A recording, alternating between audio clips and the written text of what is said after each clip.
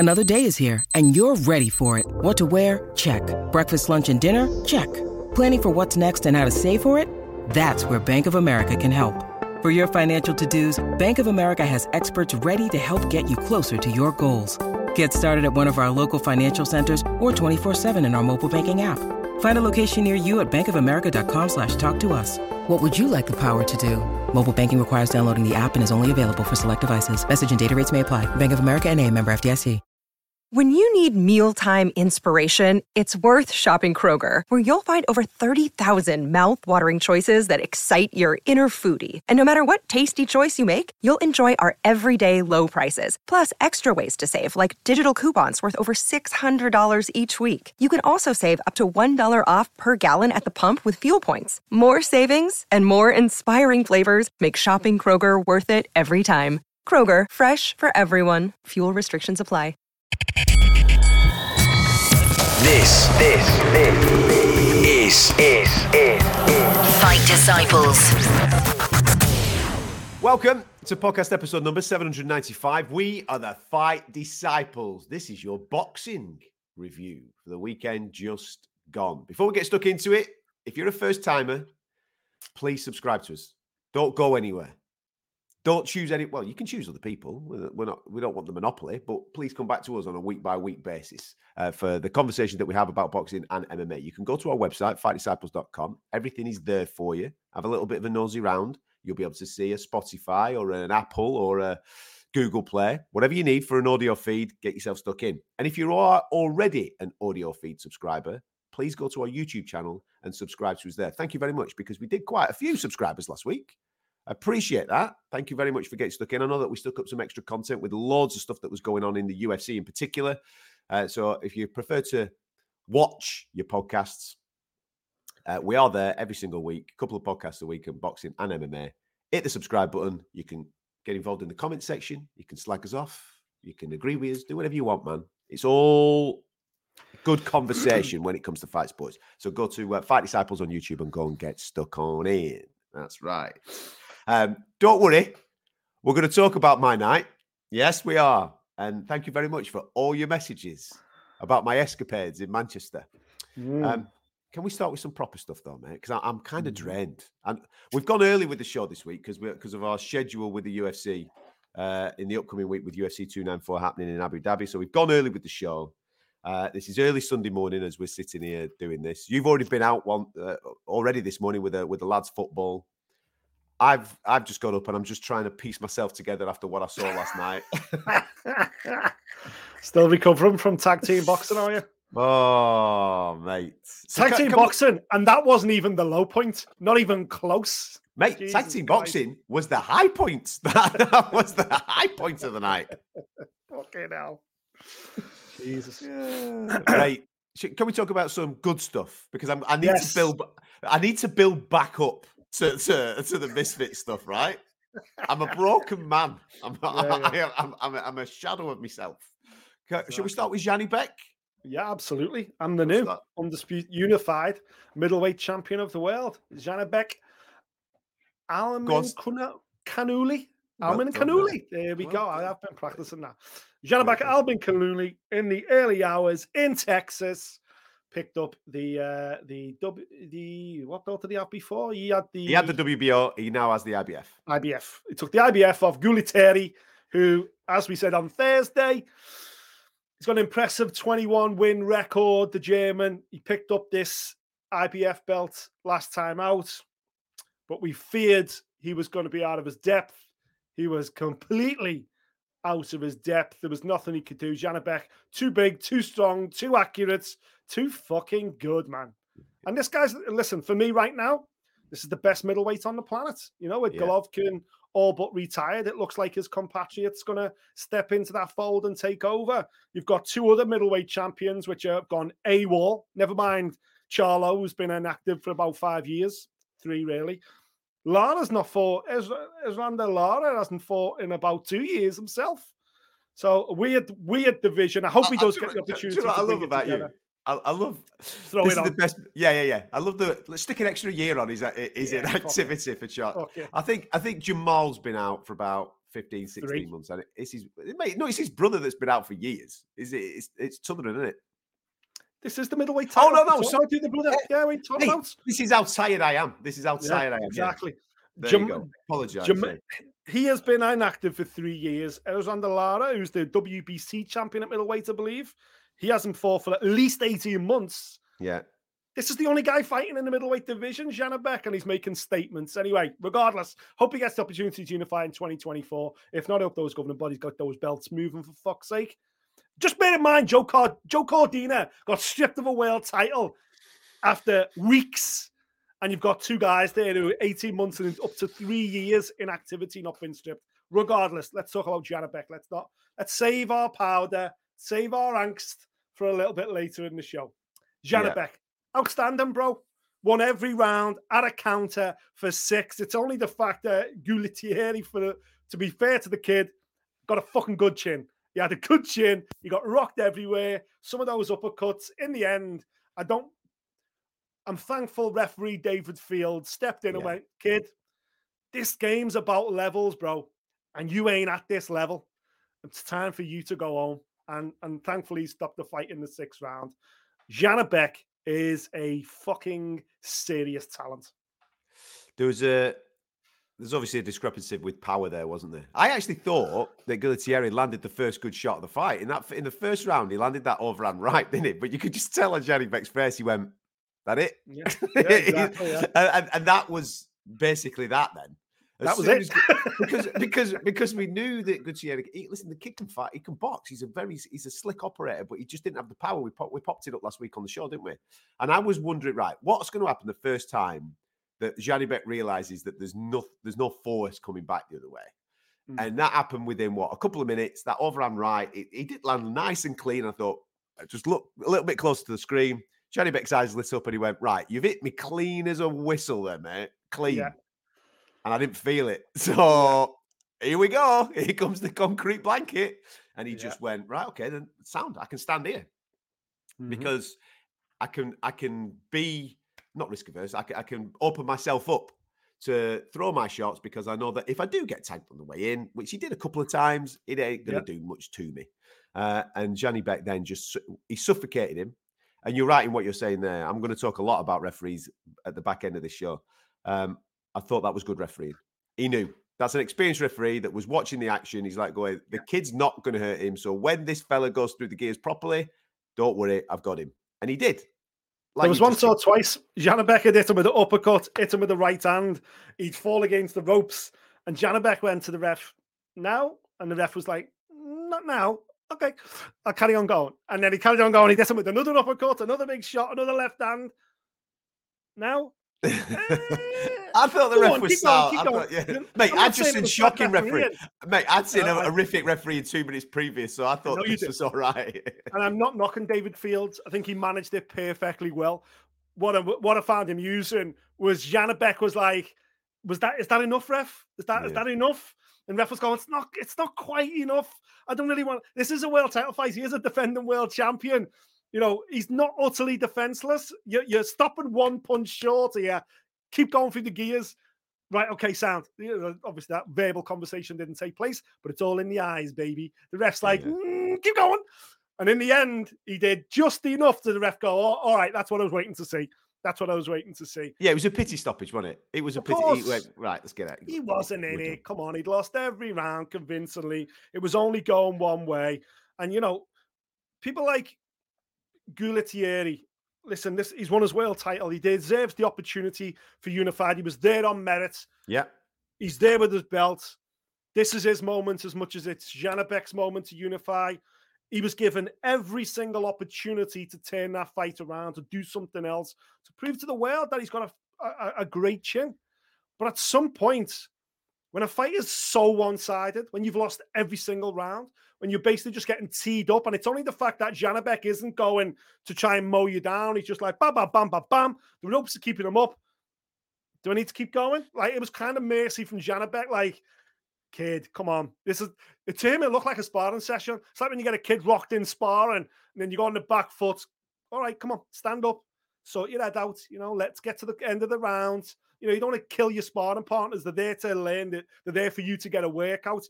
That's what it felt like with Janibek. It's like, this kid's here for me to just have a little workout. I've had a workout now. And this was a unified world title fight. Just remind yourself of the magnitude. For me, Janibek controlled every minute of every second.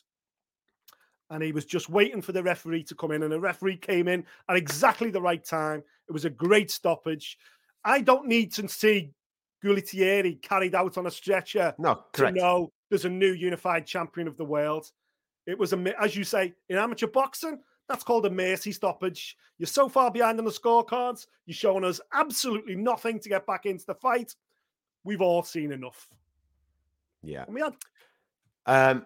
You mentioned the names there. Jamal Charlo, WBC champion. We've got an interim champion with Carlos Adames, who obviously won that a little earlier on this year. We're hearing that Carlos Adames might be the next in line for Canelo at 168.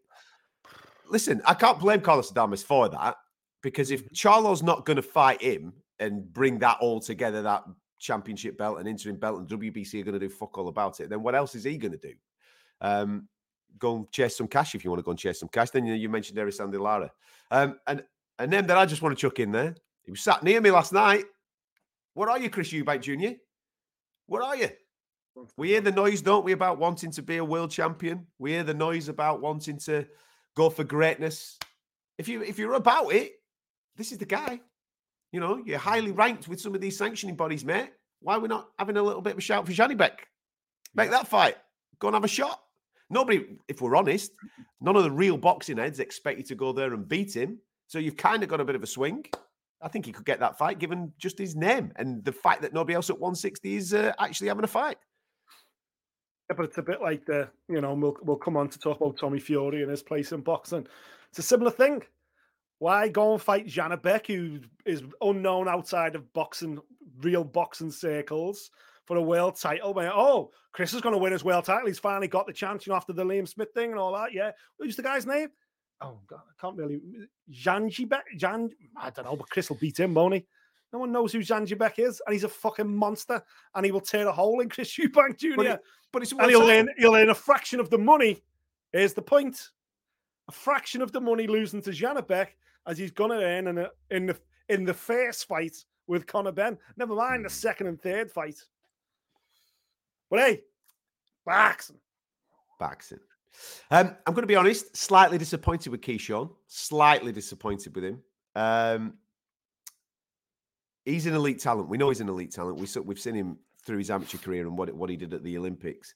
I need him to, even though he outlands his opponents, there doesn't seem to be at the moment where he's just putting it through the gears and going for it a little bit.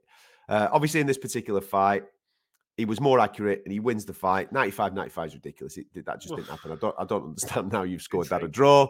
He ends up getting himself his majority decision. Yes, he was asked a question at the back end of the fight. I get that. Yeah, but I just think that he's coasting and he's still in amateur mode, if that makes sense. Point scoring. Mm-hmm. And I need curl them toes in, man. Come on. We're in the entertainment business and you're good. You're very, very good. And I understand that you have a particular style and it's going to work, but are we going to capture the imagination of the fans? Because I want this lad to be a superstar. I want him to be the guy that people go, fucking hell, I need to go and see Keyshawn Davis. But right now, it feels like, and I might be being harsh, I don't know. It feels like he's just coasting through fights at the moment and not really going, right, I'm better than you. We've done 3-4 rounds. Here we go. Watch this. Like we've seen with some other elite amateurs. Yeah, it says it all that, when I flicked on ESPN app this morning, the headline was, Janibek unifies in a one-sided fight, and you had to go pretty deep into the article to find out that Keyshawn overcome a late scare to win on points. I guarantee that ESPN reporter wants the headline to be Keyshawn Davis, because that'll get more clicks because he's a US national and it's a US national website and they want to drive the content. And Keyshawn, Olympic silver medalist, steals the show in Texas. Those headlines write themselves, and he's not right. He is not given journalists, media members, the performances required to write those headlines, to turn on a show like he's meant to at this stage. You know, this was his 10th professional fight. And okay, tick a box. I'm ticking a box. He got hurt there in the 9th round. He walked into that big right hand, I think it was. And he survived it. He probably lost the last 2 rounds because he was still buzzed from that strike in the 9th. But you're right. Albright shouldn't be in the 9th round. You know, for me, Keyshawn won the first 8 rounds, probably. I thought that 95. I have no idea what that judge was watching. But I thought Keyshawn's winning it, and he's winning it as a canter, and he's doing what he wants. And there's at times he looks great. And at other times you're like, you know, there's like Shakur Stevenson is doing it at the moment, but Shakur is doing it at a world-class level. He's winning world titles, and okay, the stoppages aren't quite there. And you go, okay, that will come later on. But when he was at this level, he looks sensational. Whereas at this level, Keyshawn just hasn't. He's not just generating that interest yet. You know, it's not quite clicking for him. Where you go, this is the kid to watch. This guy is absolutely going places. Meanwhile, further down the card, Richard Torres smashing up another big monster of a heavyweight. Continues to get those viral moments, continues to generate interest in himself. That's what Keyshawn's lacking. I believe Keyshawn Davis becomes a world champion. Yeah. I really do. But at the moment, he's putting in performances where even people leaving the arena in Texas, no one bounced out of there going, Keyshawn Davis, man. Nobody. And he needs that now. He's 10 fights in now. Yeah. Miguel Berchelt, I know it's not on this card. I know I jumped around here. But Miguel Berchelt was taking on Diego Alberto Ruiz. Ruiz is the guy that beat Yafai. We told you about this last week. Berchelt gets the job done, gets his first victory in 3 years. I personally think that Diego Alberto Ruiz, after 6 minutes, thought to himself, I'm not taking any more of this. No chance, right? First round's a little bit cagey. There's a little bit of action in there, but second round, obviously, Berchelt then says, right, okay, I need to put on a show here. Goes through the gears and starts landing at will. And Ruiz sits down in his corner, complains of an injured hand, and decides that he cannot continue. You make of that what you will. I don't want to throw shade on him, but for me, it was quite evident that he didn't want any business. Good for Miguel Berchelt. We've highlighted obviously how catastrophic that Valdez knockout could have been. We all know what Valdez was up to during that particular time. So psychologically, that's a big thing for Berchelt to come back from. And we saw him up against Nakathila last year, 15 months ago. Yeah. And he was a shadow of himself, and you just felt for him. And he's still a relatively young guy in his early 30s. And you think to yourself, oh, mate, I really hope that particular knockout has not just derailed what you were, because you were frightening. And I know he's up in a different weight division now.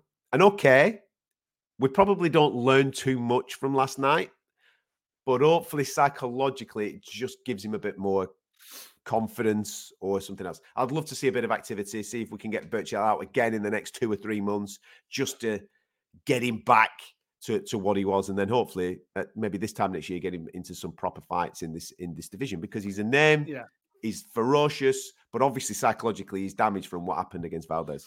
Yeah, I think him more than anybody else will be disappointed with the outcome of this fight, you know, because 6 minutes is not what you want, and if you are getting 6 minutes, you want a sensational finish where everyone's patting you on the back, where you've gone viral, where everyone's saying nice things about you online again, where everyone's, you know, the word.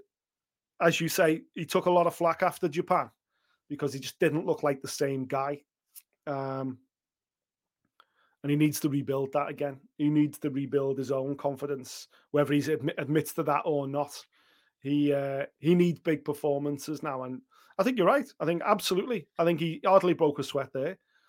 Get him straight out on another Mexico DAZN show before the end of the year. And let's get the rebuild, continue the rebuild. On paper, great. But in reality, I think he'd have doubled the kid's money to come back for the 3rd round. So he could have put on a bit of a show. Yeah. But a win's a win. It is. Column. It's the most important thing. He is. The reason why I was thinking about and getting confused about Charlo's earlier, because the last fight that I watched before we started recording the show was Tim Tszyu. That's right. Mm-hmm. And the thought that I had immediately after the Tim Tszyu performance against Brian Mendoza was Tim Tszyu would batter Charlo. That's it. That's what was in my head. Now, you might disagree with that. There'll be people out there that might disagree with that. But Tim Tszyu is a very, very, very special talent. Brian Mendoza was a live dog. I liked what Brian Mendoza did in this fight. He thought about it. He tried to come in with some type of tactic. You can't just fight fire with someone like Tim Tszyu. He tried to navigate early parts of the fight. But what I liked about Tim Tszyu is that he figured it out. He figured it out. It took him 6 rounds, don't get me wrong. And it was very nip and tuck through that 6 rounds. I actually had it 3 apiece going into the 7th. But if you go and watch the 7th round, Tim Tszyu has gone, right, all right, sound. When it's at distance, he's got a chance here. He's got a good jab on him, and he's just offsetting me a little bit, and he's nicking stuff. Cool, right. I'm going to go and do me now. I'm going to shut this distance. I'm going to get on his chest, and I'm going to put the pressure right on him, and I'm going to make him work when he doesn't want to work. And when he doesn't want to work, I'm going to crack him with some shots. And in that 7th round, he lands about 3 or 4 just consecutive uppercuts that rock Mendoza's head back, and then Mendoza's all over the place. The game plan's gone then. He doesn't know where he doesn't know what or how to then change it up again, and Tszyu just goes through the gears, and he just glides. Don't get me wrong. I actually thought Mendoza might have won the 12th. I scored it 8-4 in the end, but the second half of this fight from Tim Tszyu is absolute class. Reminds me, obviously, of his dad. I mean, it's going to be very odd not to be reminded of his dad with the style that he's got, but he's a very, very special talent. I'd love to see him fight Charlo, just for me to be proven right. I don't know if it'll happen. I hope that he can get some big fights, because this is a very special talent that we're watching. Yeah, I think, people need to realize that Brian Mendoza is a very good opponent. He's right up there. He's there on merit. He's a quality operator. And this was a legit world title challenge. His only other losses previously, we went through the day, he lost the split decision, which was, massively disputed at the time. And he got his head boxed off by Ramos Jr. a couple of years ago. But listen, everyone's due a bad day at the office, and we knew he'd turn up, and he turned up here. And I'm like you. I think the first half of the fight was a very close fight. I think Mendoza's corner's going, see, everything we worked on. We knew it would work. It's nip and tuck. Okay. Now we go into the second phase of the fight, but we're right in it. They would have been delighted. But what they didn't realize is the guy in the other corner went, right, okay, we've done that bit. Can we change tactics now, coach? Yes. Now, game plan B kicks into effect from round 7 onwards. Let's go. And Tim Tszyu just goes, okay, like a video game. Okay, let's approach this differently then. I thought he looked great. Really good. I think this is the kind of performance victory on paper that the likes of Charlo and that will go, oh, point decision, whatever. But people in the industry who actually watch this fight will watch it and go, this kid's fucking for real. He is. This kid has got something quite special going on. We know he's got the pedigree, of course, because of his dad. Costa was at one stage pound for pound best boxer on the planet. And Tim Tszyu has the potential to follow in those footsteps. And I think right now, when you've got a wounded, unified champion with all the belts, this is a great time for the Aussies, just like they did with Jai Opetaia, to flex those muscles, flex that bank account and go, come on then, come over here if you think this is easy. And I think Tim Tszyu, especially in Australia, I think you're right. I think he runs through Charlo. It's difficult with Charlo at the moment because obviously you're judging him on the performance against Canelo. Let's not forget he was 2 divisions outside of his own weight class. He is the unified champion for a reason. He come through a great rematch himself, which he would look phenomenal in the second fight. He's got frightening power in this weight class. I think he's a much better mover than Mendoza. He's much more calculated. So it's far from an easy quest for Tim Tszyu. But momentum counts for a lot in this sport. And Tszyu just looks like he's on a freight train to do something quite special at super welterweight. I hope we do get that fight. I think it's the perfect fight for Charlo as well. To come back and go, right, look at everyone who loses to Canelo, what they do next. If they're still active, they fucking go on incredible runs. They put it all together because you've been to the big show. You've lost on the biggest stage possible. You can only learn from that. And moving forward, nothing will ever overrule you again. But he's not seeing Tim Tszyu and the way this animal comes at him. So it's the fight to make at super welterweight. Of course it is. Yeah. Special talent, man. Special talent. Do you want to talk about Circus? And breathe. Yes. Come on. I feel a bit better now. I've had 25 minutes of proper boxing there. You know what I mean? I needed it in my life. I've injected it right into my eyeballs. Did you consume any of it? I know it's difficult for a lot of fight fans that obviously come to us. And I've read. Listen, I read everything that because I respect people that pay attention to us and come to us and class themselves as Fight Disciples subscribers and what have you. So I value your opinion on things that we do. And obviously last week, some people understood why I was going to the show at the weekend. Other people didn't understand. Some people don't understand what you would class as legitimate boxing people shedding light on something like that. And my take is, whether we like this or not, it is the game has been infiltrated, hasn't it? It's been thrown upon us. And it ain't going anywhere. And I'll tell you why it's not going anywhere in a minute. But I'm interested to see, obviously, people who are watching us. Did you watch it? Did you pay for it? I don't know how you consumed it. Did you go to it? Were your kids asking you to be a part of it? What was the story from your point of view with this?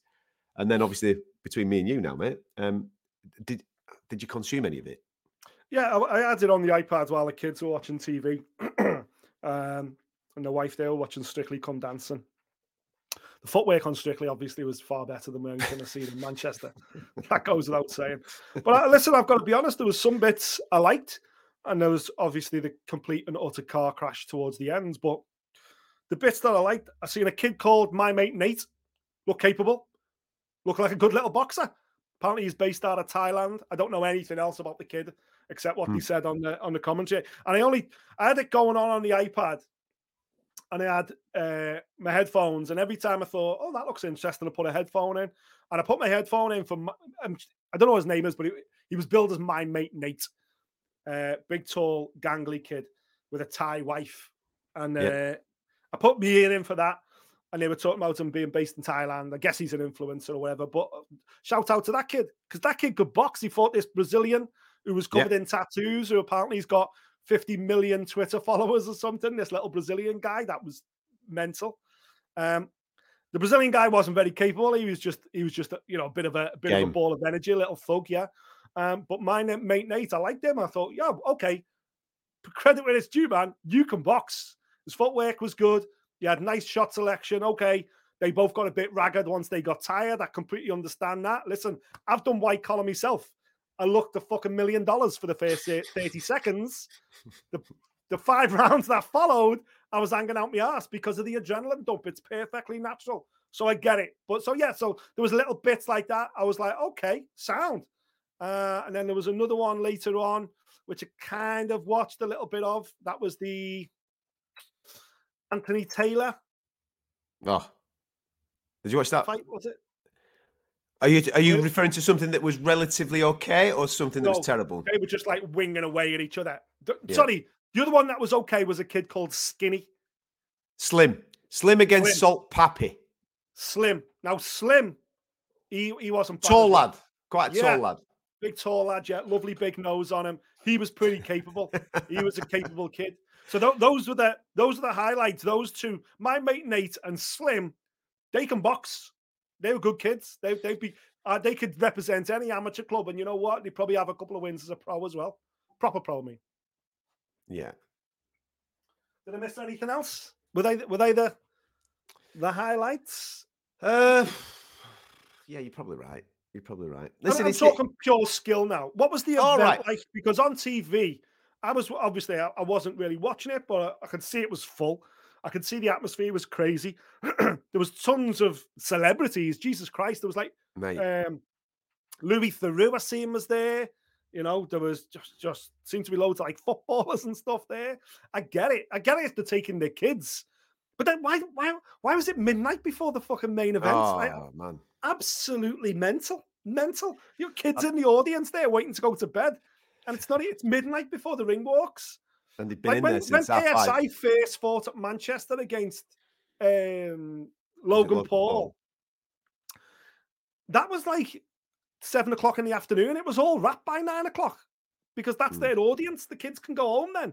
But you know what? I'm kind of glad it turned out this way, because if I was a father, and I heard you say this on radio, I don't want to duplicate what you're saying, but because of what happened at the end, because of the way this car crashed and blew up in its face and was just a complete and utter shit show. As a father, I feel for anyone who would have taken their kid, but I think a lot of people would have gone, it's 11 o'clock, man, and we're still waiting for the co-main event. Let's go home. It's too late. It was just, the whole thing from that aspect was a shit show, but it looked rammed. Oh, mate, absolutely. 20,000 people in there. And they were in there from early doors. As an event, I can't really fault it. It's very well run. I thought, obviously, at times you needed the security to be absolutely switched on, and they were switched on. I thought that they did it. That team did a very, very, very good job. I think as an event when I'm constantly complaining about the momentum of fights one after the other, I thought there were certain times that I thought, yeah, this is pretty cool. One's out, one's in, one's out, one's in, and we're moving relatively quickly. Like a proper white collar. All white collars are like that, mega. Yeah, absolutely. I completely agree with you. Having the main event, I think I looked at my clock, and I think it was 1:45 when the main event was making its way to the ring. It's just like, what the fuck are we doing? But it is what it is. So as an event, there's a lot of things that actual boxing, proper boxing, stuff that we go and watch and you go and watch, you can take from it and you can implement into the game. I think every single boxer should be looking now at themselves at trying to grow their own audience, because it's quite evident that that is what people, when I'm talking people, I'm talking promoters and broadcasters, are interested in. Look at last night. The talent in the ring was minuscule, very, very minuscule. But we're talking about people that have managed to get themselves, as you've just said there, 50 million followers on this platform, or this. They've got a ridiculous amount of subscribers on YouTube platforms. And what they're doing is leveraging that audience who aren't necessarily boxing fans. They're just fans of that particular person, whether they be a gamer or a person that makes crazy content. They're leveraging that audience, bringing them to the sport of boxing, using the sport of boxing, because everybody likes to watch a fight. That's just the way we are. That's just the way that our makeup is made up, innit? You know what I mean? If it goes off in the schoolyard, you're going to watch it. If it goes off in the pub, you're going to watch it. If you see a fight in the street, highly likely you're going to stop and watch it, aren't you? That's just how sick individuals we are. So that's what they're doing. They're leveraging their audiences, bringing it to this sport, and they're making a ton of cash. So for proper boxers that have talent, proper talent, you have to really invest now in growing audience. I spoke to Johnny Fisher a little bit about this last week, and he's really good at it. Now, I don't know how far Johnny Fisher is going to go in the game of boxing. He's just won an English title. He's become Boxing Writers' Young Fighter of the Year. He might get a British title. He might get a... I don't know. I don't know how far this is going to go. But the point I'm trying to make is he has an audience and he has a character. It's authentic. It's real. It's him. But he's investing in that side of the game because he fully understands that that is the thing that is going to be putting him on certain cards, not necessarily fighting for a world title. It will be the army of soldiers that he has created that are going to take him to whatever level. And other fighters have to start to look to that because that's where the game's at. That's what promoters are looking for. That's what broadcasters are looking for. You're looking for already built audiences to be able to shoehorn into places of which then everybody makes coin, because that's where this is at. The only reason this is happening is because of commercial value. It's nothing to do with skill. It's nothing to do with how good anybody is, because nobody is ever going to go on to fight Canelo or fight for a world title or any of that nonsense. This is about commercial value. What can you bring to the table that makes other people money, right? So that's a learn for the boxing community right now. That's what they've got to go into. I know the Zone last night do millions more on social media. The Zone social media team alone generate like 5 and 6 times, maybe more, the amount of traffic they do when Canelo fights, when KSI fights. That's where the world is. And that's where they see commercial value now. We're all businesses. That's why that's why you were sitting ringside. TalkSport see the commercial value in being ringside for an event like this, when your social media is going to absolutely explode compared to a standard boxing event. Yeah. To put that into perspective, we do a live watch along when we do the commentary, so people can watch us commentate on the events that we do. Cameras pointing at you guys talking. Yeah. Well, yeah. Okay. So we did Usyk Dubois heavyweight championship of the world. For me, one of the top 3 pound for pound best fighters on the planet is in that ring, and he's taking on a British challenger. All right, for the heavyweight championship, the prize crowns, the unified heavyweight championship of the world. And obviously, last night we did the same thing for KSI Tommy Fury. Dubois Usyk generated approximately 20,000 views at any one time. 20,000. Solid. 20,000 people watching us talk about a fight. I think that's solid, especially when it's not available. Total. You mean watching it live? There's 20,000 dipping in. Okay. Yeah. Last night, 2 million. Jesus Christ. Madness, mate. See what I mean? Absolute madness. Times it by 100. 100 times more people were watching the stream last night. Okay, before anyone jumps in, last night was a pay-per-view event. Usyk Dubois wasn't a pay-per-view event. I'll give you that. Yeah. But still, come on. You can, even the most ardent boxing fan and hater of this circus has to appreciate that there's commercial value in what's going on here. And yes, it is just white collar. Yeah. It is non-league football, whatever you want to describe it as. There's no disputing that. But the reason it isn't going anywhere is that everyone at Talks, never mind the Zone or any other TalkSport, because you just give us there 2 million people watching the stream of people on TalkSport, covered in TalkSport logos with microphones going, we're TalkSport and we're live ringside watching this. At one point, up to 2 million people were watching that bit, associating it. Now, I know a lot of it was negative. Why are TalkSport there? Why are they covering it? That's why. And that's why they'll continue to be there. And that's why next time, 5 Live will probably be like, wait a minute, how much did TalkSport bid? We'll outbid that. So while more and more people are going, wait a minute, this is garbage. Yeah. The commercial side of it are going, fucking bring it on. And that's why it's difficult, right? Because whether we like this or not, and boxing fans you've got to understand this. Boxing has created this problem. For years, promoters have been overselling and under-delivering. They've been serving shite to you. Correct. And you've got fed up of it. And rightfully so, you've got fed up of it. So broadcasters are looking at their numbers falling of the shit that is being served up by what we class as proper boxing promoters. And they're now looking, well, hang on a minute, we need to pull numbers in. We're a subscription model. We need people to come and fucking buy our thing. How do we do that?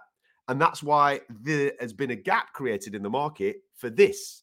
Hence, what I was talking about before, people with already existing audience have brought their audience. Bosh, there you go, sunshine. Yeah, we're going to have a fight. Yeah, we're going to use boxing. Yes, it's pissing me off. Yes, it's pissing him off. Yes, it's pissing you off. But it's been thrown into this mix purely for commercial reasons. Now, the danger is, and this is why I went along at the weekend, because everybody knows, if you listen to this show on a regular basis, I have refused to do Misfit shows because I went to one. I saw a great event. I saw a great party, bit of fun, but I saw the standard, Sunday League standard on Champions League money is how I described it. Fine. There's a place for that. You guys crack on with it.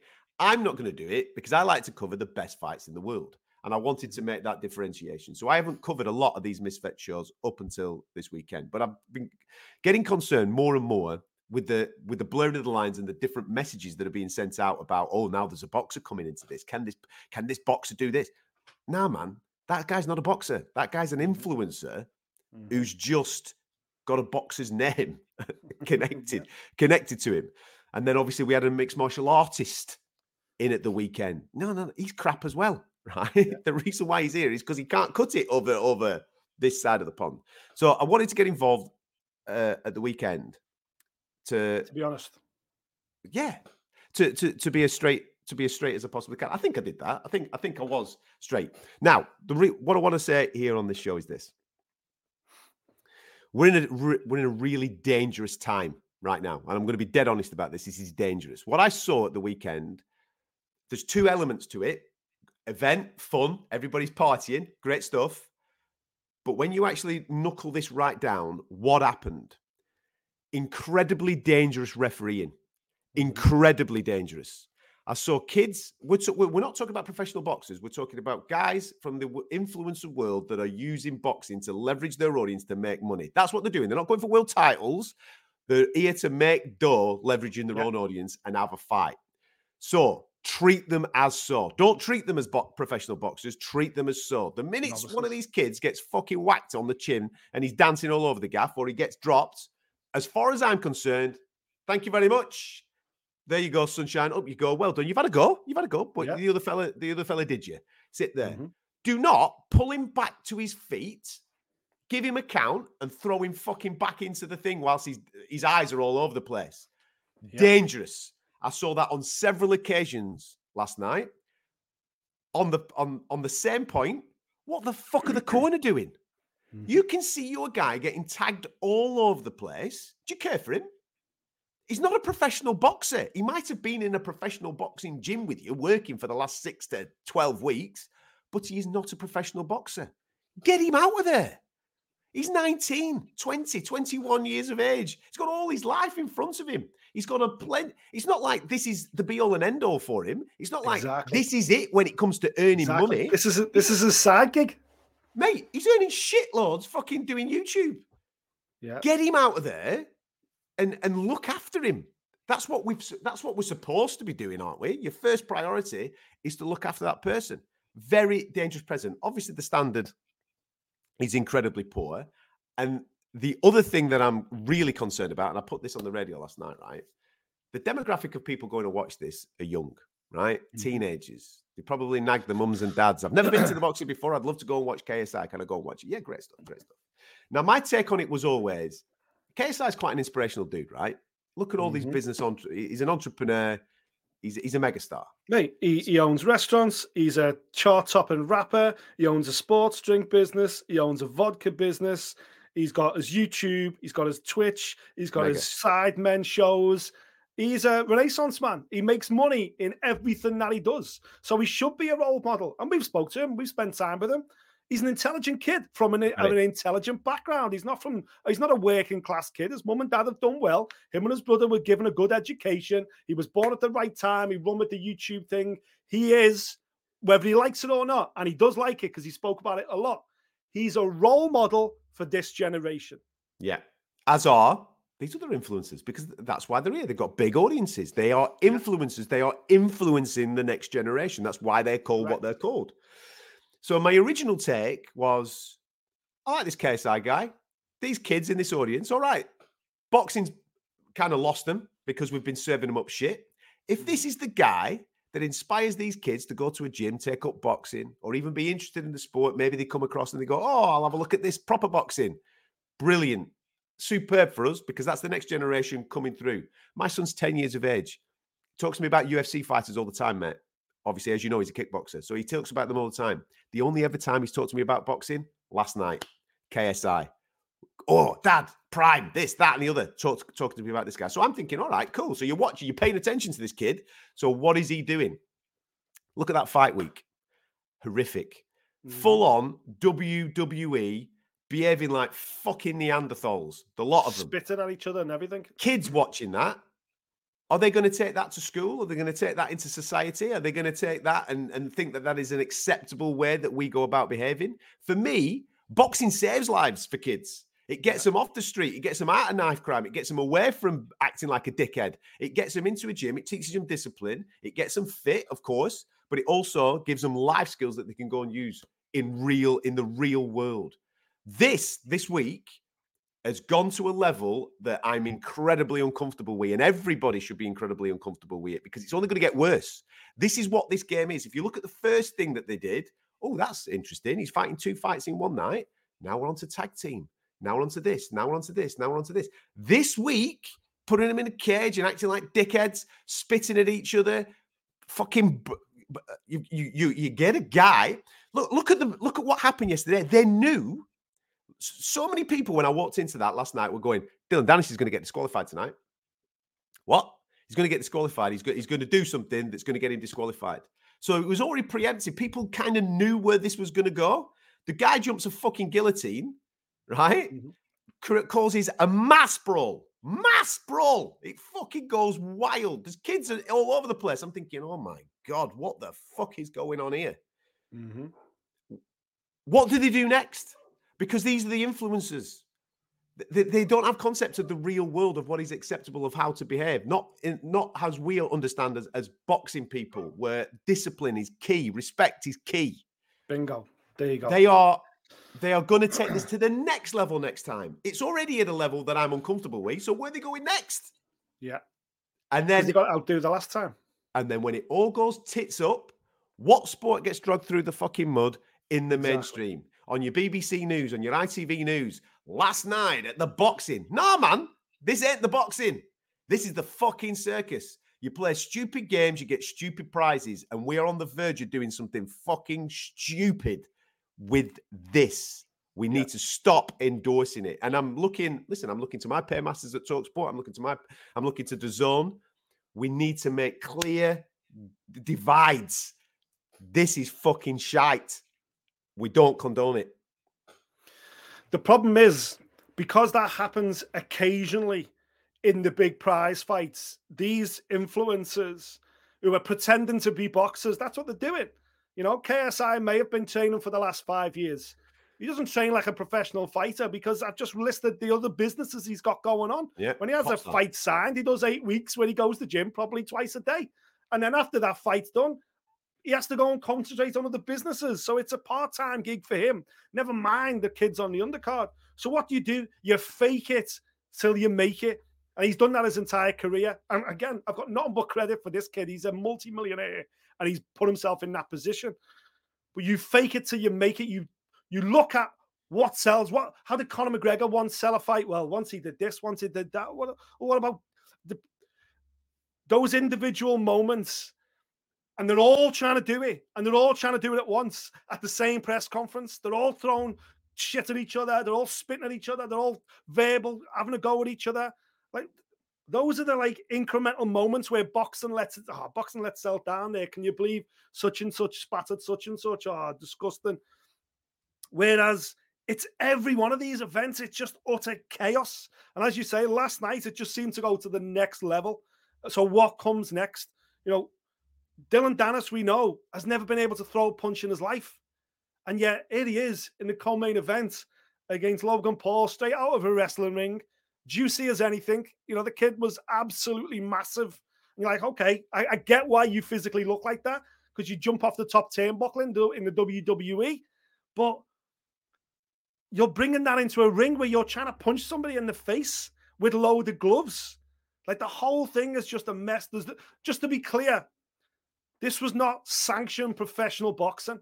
There was no governing body of any note. I know they kept saying the Professional Boxing Association. Look it up, man. That business was started out of London a couple of years ago with, Ian John Lewis is one of the officials, and okay, he got his 5 minutes of fame on Channel 4 recently, but that guy was thrown out of the British Boxing Board of Control, or at least demoted from A-star referee because of Cattrall versus Josh Taylor. That's why.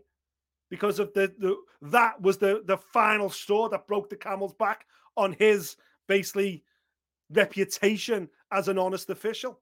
They're the type of people that are involved. This PBA, I wouldn't let them throw piss up in a brewery. Never mind put a professional boxing match together, but professional boxing card. The whole thing, as it catered towards the end, with Dennis doing all kinds of bollocks and getting disqualified after losing every single second of every single round because he didn't throw a single punch until the big Steve the security guy stood in, and then Big Tiny, and then he threw a shot at him.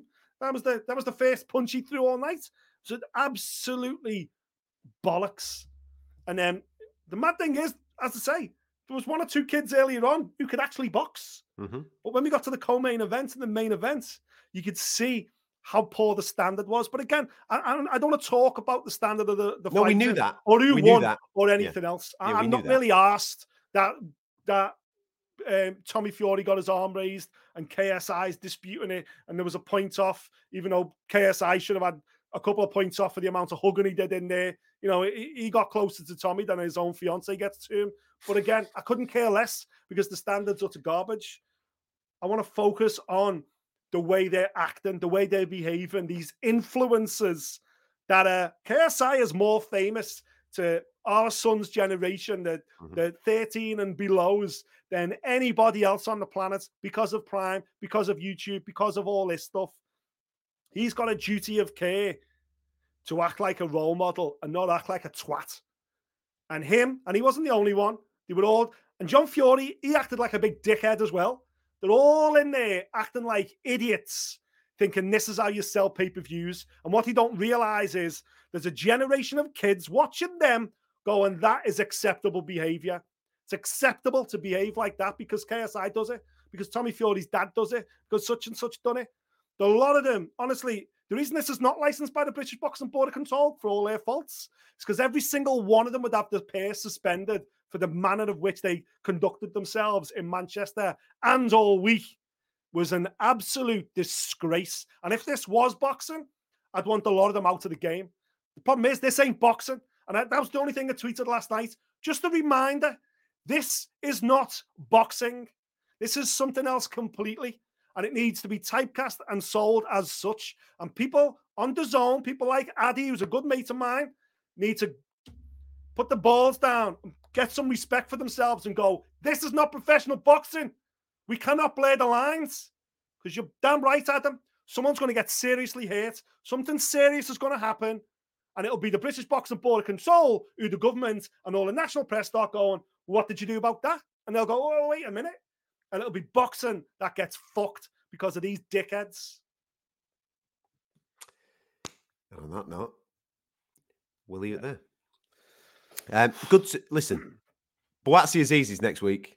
Yes. So there's lots to look forward to there. That's a great fight that we're all excited about, which is sanctioned by the British Boxing Board of Control. It means something. And it's two lads that know exactly what they're doing that are hopefully going to bring us a phenomenal fight.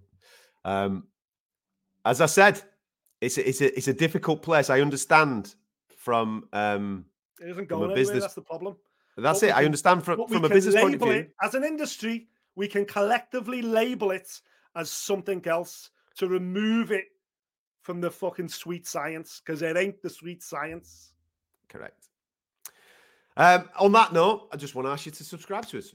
We are going to be away this week, but we are still going to keep bringing you content. There'll be a lot of MMA content on our channel, with it being UFC 294. But as I said, with Aziz and Buatsi going at it, which is a fight that we're extremely excited about, and I'm gutted. Caterol Linares is in Liverpool as well, isn't it? Yes, of course. Gutted to be away for all of that. We will. Not that gutted though, because it was -1 this morning when I got up, and it's currently fucking 90, 100 degrees in Abu Dhabi. So all right, don't rub it in. Not going to be that gutted. But we will make some boxing content throughout the course of the week, so do subscribe to us. All right, Fight Disciples is what we are on YouTube.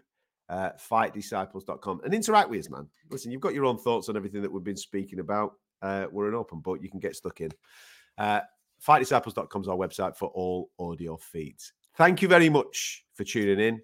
We went early. Hope you enjoyed it. We'll catch you next time. Thank you for listening. If you like what you heard, subscribe via iTunes.